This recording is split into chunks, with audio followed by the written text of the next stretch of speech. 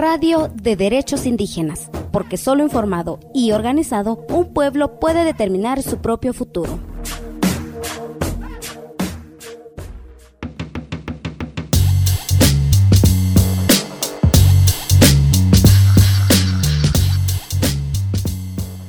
Durante los últimos años, ningún rincón del mundo ha sido ajeno a los impactos del cambio climático. En distintos territorios se viven, cada vez con mayor frecuencia, fenómenos meteorológicos extremos como sequías, tormentas, inundaciones, huracanes. Además, la temperatura del planeta se está elevando de forma alarmante.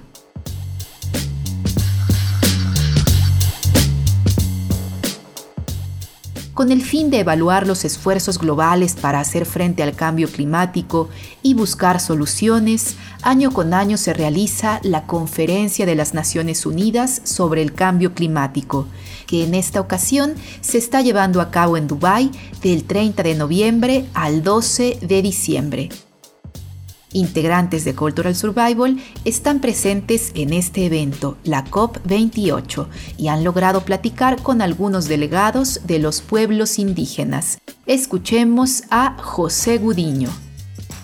Hola, mi nombre es José Gudiño, soy del pueblo indígena Puinave de la Amazonía venezolana.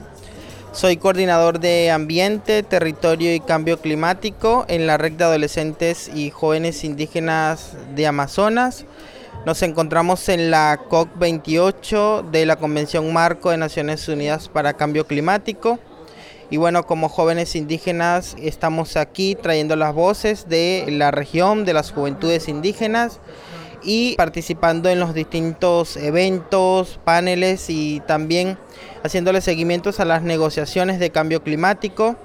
Nosotros estamos aquí también como Amazonía trayendo la voz de lo que está pasando con los ríos, con las cuestiones de los minerales de transición, con las inundaciones también y sequías y los incendios que están ocurriendo. Esta COP, bueno, esperamos también que haya una transición energética justa para los pueblos indígenas y sin nuestra participación no será posible. También esperamos que el financiamiento sea directo para las comunidades y pueblos indígenas y también que se escuchen las voces de los pueblos indígenas y se respete los territorios indígenas para nosotros seguir contribuyendo a la adaptación y mitigación del cambio climático.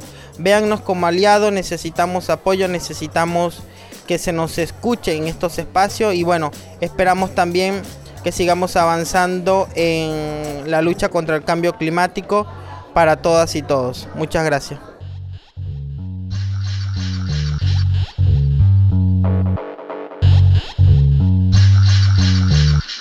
Cuéntenos qué desea escuchar sobre derechos de pueblos indígenas. Búscanos en Facebook y Twitter como CSORG72.